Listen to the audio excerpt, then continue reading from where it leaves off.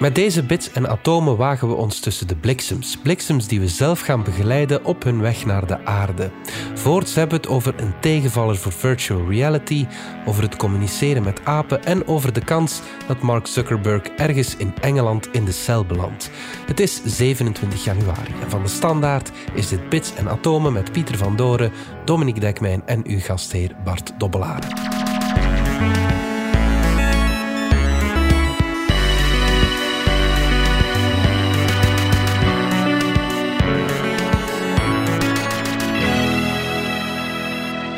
Pieter van Doorn van onze wetenschapsredactie. Voor wie bang is van de bliksem en dat die zou inslaan op het huis of op je tenen, is er misschien goed nieuws, want we kunnen de bliksem begeleiden. Begeleiden in zijn weg naar hier. Ja, dat konden we eigenlijk al een hele tijd met de bliksemafleider. Als je die op je huis zet. Vergeten, maar er is toch iets nieuws te vertellen. Ja, want we hebben nu een... beter is veel gezegd, maar toch een chicere bliksemafleider. We doen het nu niet meer met gewoon een metalen staaf in de lucht te steken. We doen het met lasers.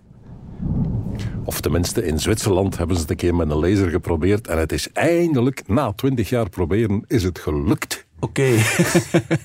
Dus het is een evolutief verhaal. Het is een evolutief verhaal.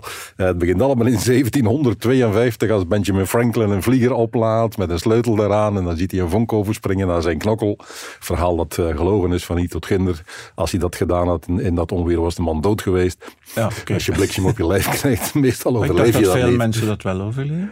Het hangt er een beetje vanaf waar je geraakt bent en hoe erg je geraakt bent. Maar op Franklins manier. Nee, niet doen. Maar goed, het bleek, als je een metalen staaf in de lucht steekt, en zeker als je die puntig maakt, dan rond zo'n punt is het elektrisch veld heel fel en heel geconcentreerd. Bliksems volgen min of meer een elektrisch veld en die vinden zo'n puntige dingen wel aangenaam. Dus als ze in de buurt komen, springen ze daarop over en gaan ze via de bliksemafleider naar beneden en niet via je schouw. Dus dat is prima. Wat hebben we nu geprobeerd? Als je een laser... Als die maar intens genoeg is door lucht jaagt, dan ga je die lucht verhitten. De laser bevat nogal wat energie. Die hete lucht, als je hem echt heet maakt, krijg je een plasma. Zeg maar een vlam. Mm-hmm. En dat is de ideale weg die een bliksem zoekt om naar beneden te komen. Als die zo'n plasma tegenkomt, automatisch kiest hij die weg. Ja. Dus iedereen is gaan proberen met lasers de lucht in te pompen en er gebeurde gewoon niks. Oh. Bliksems negeren dat gewoon. Nu, het is niet zo gemakkelijk om te doen natuurlijk. Het is zelden dat een bliksem zich binnen kantooruren op uw kantoor aanbiedt. Dus ga het maar uitzoeken, hè. Ja, en je moet wel in de buurt van de bliksem je laser... Ja, je laser moet in de buurt van de bliksem zijn. Hij moet het kanaal voelen en daarop overspringen met het gevoel van langs daar kan ik beter weg. Ja. Wat was het probleem? Je moet niet alleen de lucht met die laser verhitten, je moet het ook lang genoeg kunnen doen.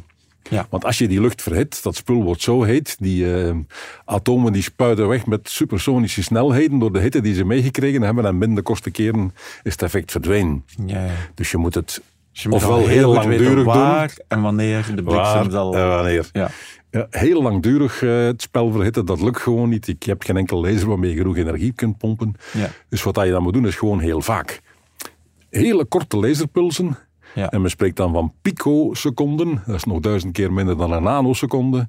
Dat is 10 tot de min 12e seconde voor wie kan tellen. 12 cijfertjes na de komma. Ik geloof je blindelings, Pieter. Dus heel korte pulsen. Die verhitten de lucht eventjes. En voor het spel helemaal kan afkoelen is de volgende puls er al. Ja. 1000 keer per seconde lanceren ze zo'n puls. En bovendien, die puls zelf moet krachtig zijn. We spreken hier van een terawatt laser. Dat is dan 12 cijfers voor de komma. Groot ding, met andere woorden. Ja. De laser die ze gebruikt hebben bij deze test was in Zwitserland, bovenop een berg, waar nog eens een communicatietoren stond. Ja. Die laser kostte iets van een 3 miljoen euro.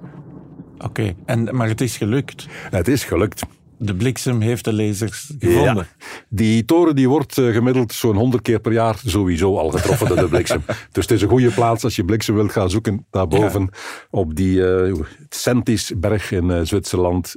Die toren is een goede plaats. Ze hebben een laserstraal rakelings langs die toren omhoog gejaagd in de zomer van 2021. In die zomer, in 3 maanden, is de toren 16 keer door de bliksem getroffen. Ja. Waarvan 4 keer toen een laser aanstond. Oké. En die 4 keer heeft het licht inderdaad De laser gevolgd. Ja. Daarvan hebben ze 1 keer beeld. Vanuit 2 hoeken hebben ze met een camera ook de blikseminslag kunnen filmen. De andere keren moeten ze het doen met röntgenstraling en radiostraling die bliksem afgeeft. En het pad reconstrueren, waaruit ook blijkt dat die 3 andere keren ook inderdaad de laser gevolgd is. Want het was een duur machine, zei je. Ja. Het is dus niet stuk als de bliksem dan op de laser Wel, dat was het grote probleem natuurlijk. Als je de laser jouw straal laat volgen recht, jouw lasertoestel in, hops, weer zoveel miljoen euro de lucht in, dan moet je al iets heel duur aan het beschermen zijn. Ja. Ook daarom hadden ze de straal rakelings langs die bliksemafleider van de toren gejaagd. Met de bedoeling van hoog in de lucht volgt hij de laser. En als hij in de buurt komt van de toren en van de bliksemafleider, daar springt hij over. En dat is ook gebeurd. Hij heeft zo'n 50 meter lang de laserstraal gevolgd en dan overgesprongen. En dan toch nog naar de toren. Toch nog naar de toren, omdat dat kanaal nog beter geleidt dan die laser uiteindelijk. Ja, wat is nu het nut van dit onderzoek? Het nut is dat je de laser veel hoger de lucht in kunt jagen. Ja. En dat je dus de bliksem al veel vroeger kunt vangen. Ja. Wat betekent dat je in 1 keer ook een groter gebied beschermt. Ja. Alles wat die bliksem nog kon treffen, kinderhoog. Alle paden die je nog kon volgen, heb je nu afgedekt, uitgeschakeld. Ja. Dus je kunt nu een paar 100 vierkante meter beveiligen in 1 keer. In plaats van zo'n bliksemafleider beveiligt een paar vierkante meter. Ja, dus als je bijvoorbeeld, ik zeg maar iets, een luchthaven moet gaan beschermen, dan moet je om de zoveel meter bliksemafleiders gaan zetten. Als je dat met een laser zou kunnen doen, dan zou je met 1 laserstraal hoog genoeg op voorhand de bliksem vangen en je hele luchthaven beschermen. Ja. En dan zijn die 2-3 miljoen voor zo'n laser wel betaalbaar. Ja. Wel, voor luchthavens is nog een probleem. Elke vliegtuigpiloot die in de laser kijkt is blind. Klein probleem, maar goed. Dus er is nog werk. Ja. Maar goed, het is veelbelovend. Een evolutief verhaal. Een evolutief verhaal.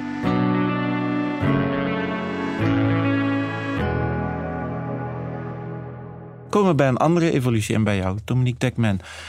Want wij gaan samen naar Engeland, waar ze aan het werken zijn aan een online safety bill. En dat doen ze niet zomaar, of ik zal het anders zeggen, dat zou wel eens verstrekkende gevolgen kunnen hebben. Ja. Want, dat wil ik toch nog vertellen, misschien vliegt Mark Zuckerberg wel in de dungeons van Londen. Yeah. Ja, daar gaat het wel degelijk. Dus eigenlijk, net als Europa is Groot-Brittannië ook aan het kijken aan, we moeten de macht van big tech een beetje beperken en we willen dat het dan een beetje keuriger loopt op sociale media en zo. Maar in Engeland is dat debat eigenlijk veel verder geëscaleerd en dat heeft alles te maken met een jong meisje dat enkele jaren geleden zelfmoord heeft gepleegd. Dat ligt heel gevoelig in Engeland. In die mate zelfs dat de conservatieven en de Labour-partij tegen elkaar eigenlijk op aan het wedijveren zijn over hoe hard ze die big tech wel willen aanpakken voor wat ze onze kinderen aandoen. Dat moet je uitleggen. Hè? Waarom is plotseling big tech verantwoordelijk voor de tragische zelfdoding? Ja, dat ging over dat meisje Molly, die dus op 14-jarige leeftijd zelfmoord heeft gepleegd in 2017. En bleek achteraf, men is dat dan blijven onderzoeken, zij had niet alleen op van die geheime social media accounts zelf over haar zelfmoordgedachten gepraat, maar ze had ook door het algoritme van die sociale media meer inhoud rond zelfverwonding en zelfdoding aangeboden gekregen. Dus het gevoel dat heel erg leeft in Engeland bij de bevolking is van die sociale media zijn rechtstreeks verantwoordelijk dat kind die hebben haar eigenlijk gevoed en bevestigd en versterkt in haar negatieve gedachten. Ja, voilà. Ja. Dus het is een heel tragische zaak. En we weten intussen ook dat met name Meta, het bedrijf achter Facebook en Instagram, onderzoek heeft gedaan naar de invloed van Instagram op bepaalde jonge meisjes die gevoelig zijn voor negatieve gedachten. En dat ze dat wel degelijk uit eigen onderzoek ook wel wisten dat dat een probleem was. Hè? Dus, maar dat tot vrij recent in het publiek toe eigenlijk ontkend hebben. Dus het ligt allemaal heel pijnlijk. En dus daarom ook dat debat wat extremer gevoerd wordt dan hier in Europa, hoewel het om gelijkaardige ideeën gaat, die ook in de Digital Services Act zitten, die bij ons dan vorige zomer is goedgekeurd, of net voor de zomer. In Engeland moet dat nog gebeuren. Er is wat vertraging geweest. Maar daar is nu een soort stroomversnelling gekomen. En daar een groep van de Britse conservatieve partij heeft gezegd van, wij gaan dit pas steunen als we het nog een beetje verstrengen. En wij willen dat wie weigert onze kinderen te beschermen in de cel vliegt. En dat zijn toch redelijk ongehoorde ideeën. Het is dan een klein beetje afgezwakt geraakt, maar dat schijnt dan toch in de tekst te geraken wel degelijk. Wie koppig blijft... niet bij de eerste waarschuwing natuurlijk, maar wie koppig blijft weigeren om de maatregelen die erin staan om kinderen te beschermen. En dat houdt onder meer in dat je dus minderjarigen mogen dat soort inhoud, voor hen gevaarlijke inhoud, niet te zien krijgen. Maar dat heeft ook, het gaat ook breder. Hè? Dus die wetgeving houdt onder andere ook in, dat is een regel die is daar in Engeland, waar ze al lang over nadenken, is dat minderjarigen niet zomaar porno te zien mogen krijgen, want dat wordt dan ook gevaarlijk geacht. En dan zou iedereen altijd zijn leeftijd moeten bewijzen voor ze een pornosite toegang kunnen krijgen. Dat is een idee dat in Engeland nu al een jaar of 5, 6 circuleert. Dus ze krijgen dat maar niet goedgekeurd. Dat zou hier eigenlijk ook in zitten. Ja. Voilà. Maar het idee van als ze onze kinderen niet genoeg beschermen online, dan moeten ze de cel in. Ja, dat heeft men dan in die tekst gekregen. Ja, en dat de CEO dan persoonlijk verantwoordelijk is. En het gaat over een gevangenisstraf tot 2 jaar. Ja, dat zie je normaal nooit. Hè. Dus normaal gezien ben je bij een bedrijf... CEO's laten een boete betalen door het bedrijf en de zaak is opgelost. En dan de CEO wordt vooral niet geraakt. Natuurlijk niet. Dat heeft ook geen zin. Hè. Maar dus de mensen persoonlijk aansprakelijk stellen is dus een heel uitzonderlijk idee dat men er dat toch heeft ingesmokkeld. Europa heeft daar geloof ik zelfs niet aan gedacht. Het is allemaal nog niet helemaal goedgekeurd. En sterker nog, als het nog een paar maanden duurt, moeten ze weer van voren af aan beginnen. Ik geloof dat ze eigenlijk nog tot april tijd hebben, volgens hoe dat in Engeland werkt. Maar toch is het iets waar iedereen natuurlijk naar kijkt. Hè? Want dat idee dat tech-CEO's een beetje boven de wet staan, dat is in ieder geval al weg. Ja, je hebt ondertussen... we hebben gezien dat Elizabeth Holmes, maar ja, die heeft natuurlijk wel... Die heeft dus echt misdaden gepleegd. Ja, natuurlijk, van Theranos. Hè, die gaat dus inderdaad voor een 10-tal jaar de cel in. Ja, we zien nu dan Sam Bankman-Fried, dus de oprichter van die crypto-exchange FTX, die waarschijnlijk ook richting cel gaat. Ja. Maar natuurlijk, dat iemand als een pakweg Mark Zuckerberg inderdaad, als hij blijvend zou weigeren zich neer te leggen bij die Britse wet, wat we natuurlijk niet zouden voorzien, maar stel dat gebeurt, dat die man ook effectief 2 jaar in de Tower of London zou kunnen verdwijnen, is effectief een nieuw en schokkend idee eigenlijk. Daar gaan we het nog eens over hebben. Ja.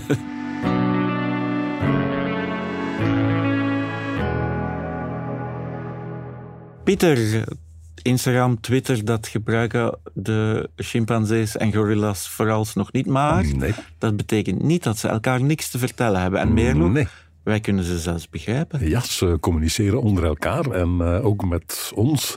En met communiceren bedoel ik hier niet gewoon van... oei, ik heb mijn vinger verbrand en dan laat ik een kreet en iedereen weet dat het daar heet was. Dat is gewoon informatie. Ja. Maar communicatie, taal is meer dan dat. Dat is bewust overbrengen van... jongens, pas op, die pan is heet. Kom er niet aan, want ik heb er zo net mijn vinger aan verbrand. Ja. Jij hebt het niet gezien. Of ik heb ze zo net warm gemaakt. Voilà. En, je vertelt iets met een bedoeling. Ja. En de bedoeling is dat iemand anders iets begrijpt of iemand anders iets doet. Met taal kun je liegen.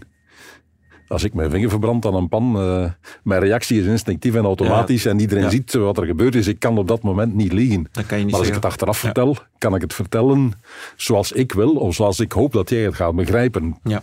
Dus taal is ook betekenis meegeven. En dat is wat ook apen doen. Wij hebben lang gedacht dat wij het enige wezen waren met taal, maar ondertussen is gebleken dat dat helemaal niet waar is. En bij mensapen bijvoorbeeld, chimpansees, bonobo's, orang-oetangs, gorilla's. Zij doen dat met gebaren. Zij doen het met gebaren. Ja. En er zijn iets van 80 gebaren ondertussen herkend, waarvan we weten wat ze betekenen en waarvan we weten dat ze systematisch inderdaad hetzelfde betekenen. Ja. Dus als taal gebruikt kunnen worden, dat zijn dingen van ik wil seks hebben met jou.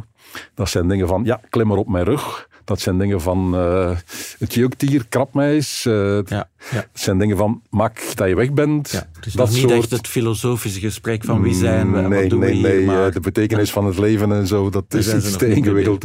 Maar dus toch nuttige communicatie in het dagelijkse leven. Gek genoeg, wij mensen communiceren vooral met taal, met spraak. Dat zijn we hier nu ook aan het doen uiteindelijk. Een podcast is alleen maar spraak. Dat is zo.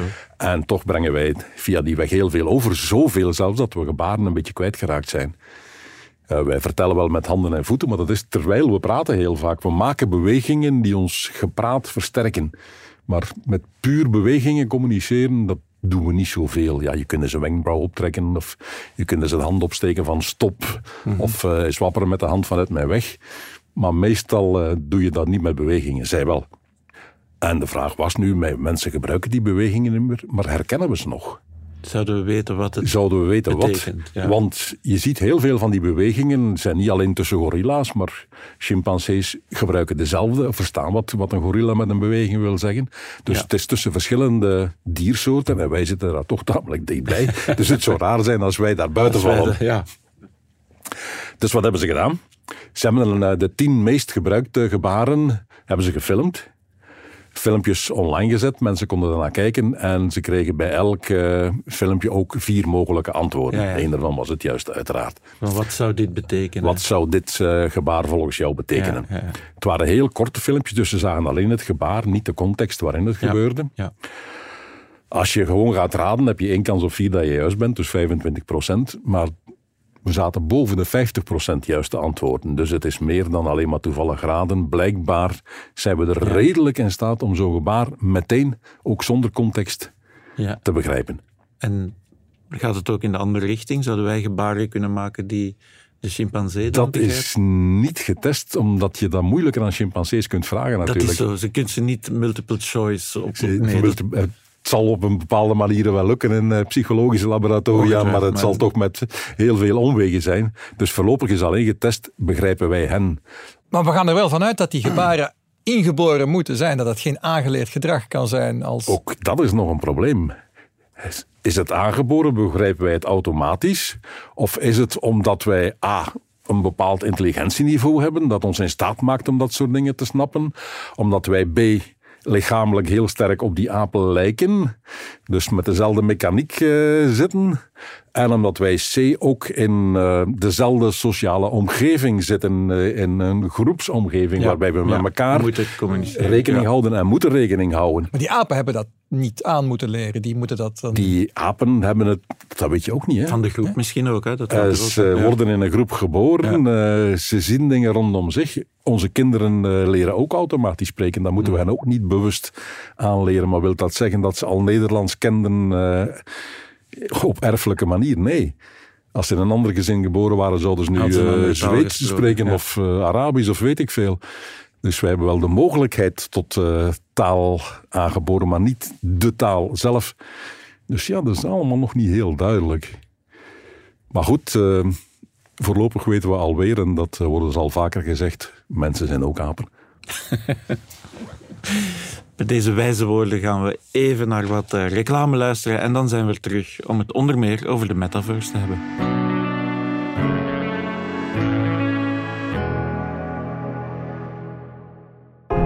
De technologische innovaties en interessante condities bij Mercedes-Benz zetten je rijervaring werkelijk op zijn kop. Kom in januari langs bij Hedin Automotive en ontdek de vele ingenieuze luxe, veiligheids- en comfortpakketten op een breed gamma aan toonzaalmodellen. Of ervaar het gewoon zelf tijdens een uitgebreide proefrit. Ontdek onze voorraad aan stokmodellen op hedinautomotive.be of kom langs in een van onze 20 showrooms.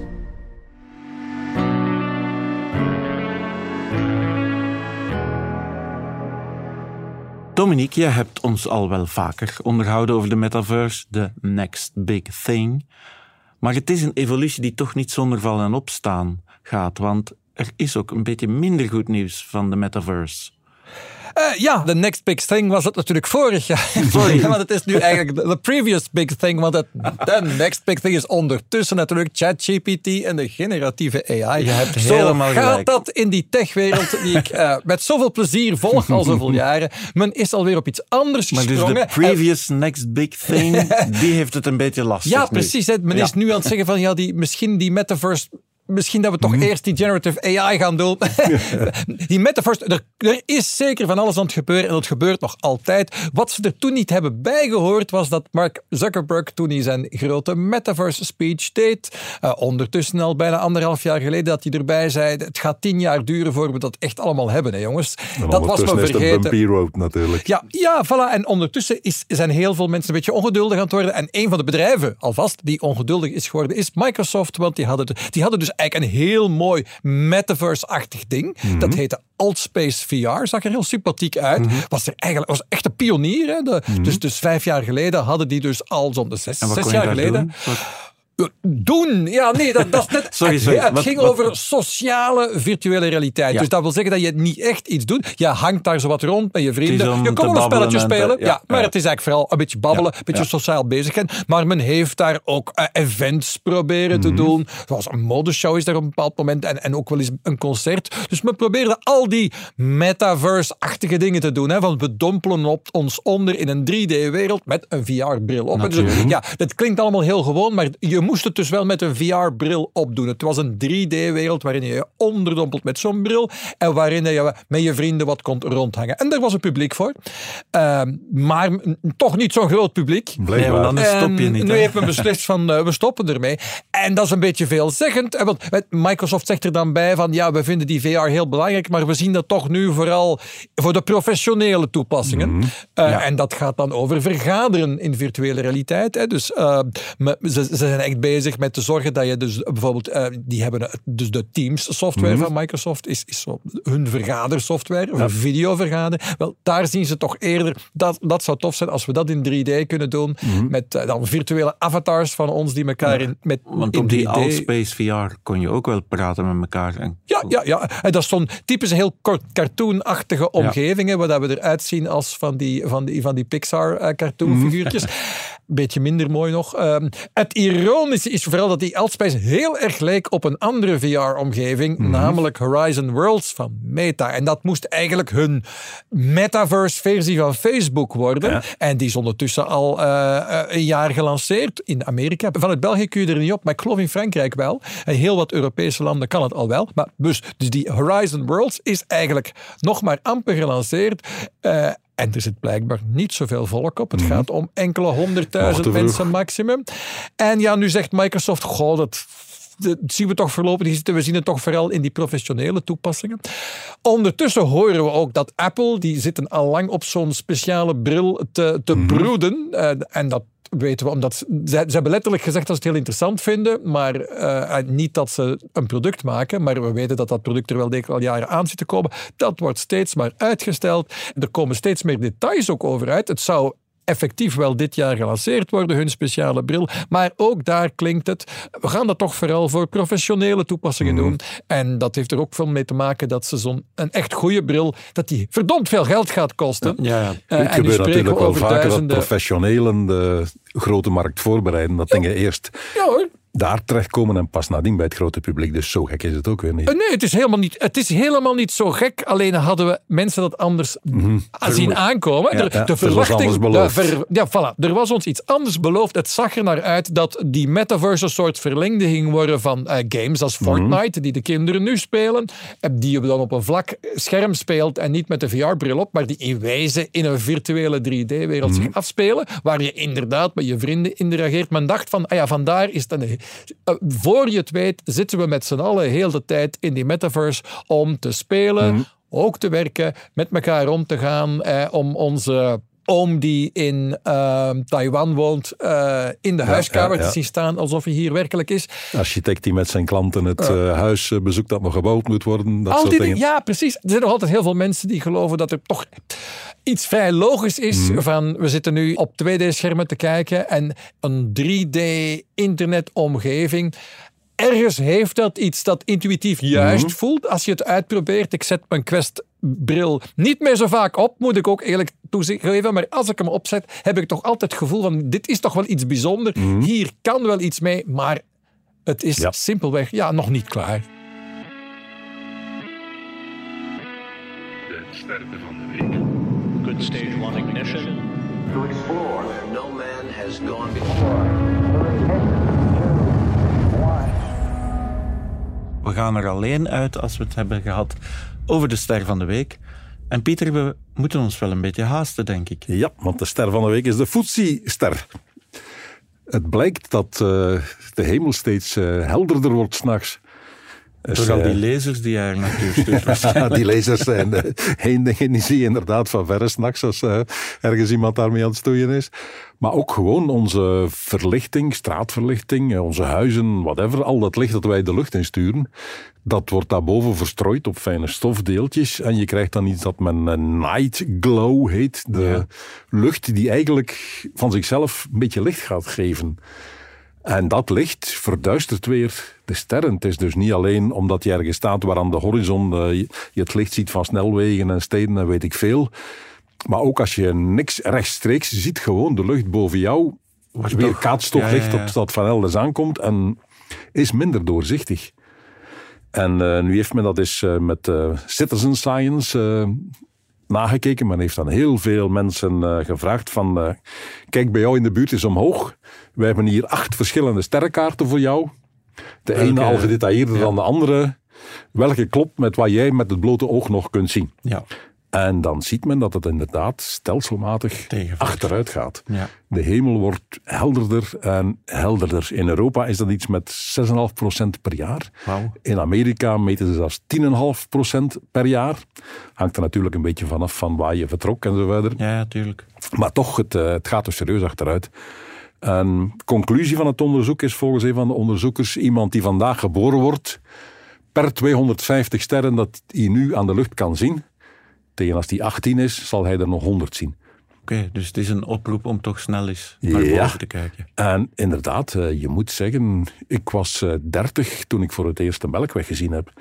In alle boekjes wordt beschreven de Melkweg als die baan, lichtgevende de baan aan de lucht en zo verder. Maar die boekjes schrijven dat van elkaar over. Als je in de praktijk omhoog kijkt, zie je noppers, zie je niks. En waar heb jij ze dan wel nog kunnen zien? Dat was op een verlaten strand ergens in Kreta, waar heel ver in de buurt nergens iets was dat licht gaf. En toen ik omhoog keek, dacht ik, hey, dat is nu de Melkweg zie. Het is ook de enige keer in mijn leven dat ik hem gezien heb. Waarom jij op een verlaten strand in Kreta naar de Melkweg aan het kijken bent. Maar dat gaan we niet vertellen. Nee. Dit was Bits en Atomen. Bedankt voor het luisteren. Volg ons op Spotify, Apple Podcasts of eender welk ander podcastplatform. In onze gratis app DS Podcast kan je niet alleen ons werk beluisteren, maar ook de beste podcasttips met zorg geselecteerd door onze redacteur Max de Moor. Alle credits van de podcast die je net hoorde vind je op standaard.be/podcast. Reageren kan via podcast@standaard.be. Volgende week zijn we er opnieuw.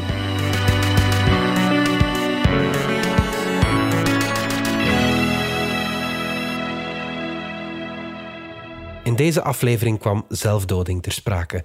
Wie met vragen daarover zit, kan terecht bij de zelfmoordlijn op zelfmoord1813.be of op het gratis nummer 1813.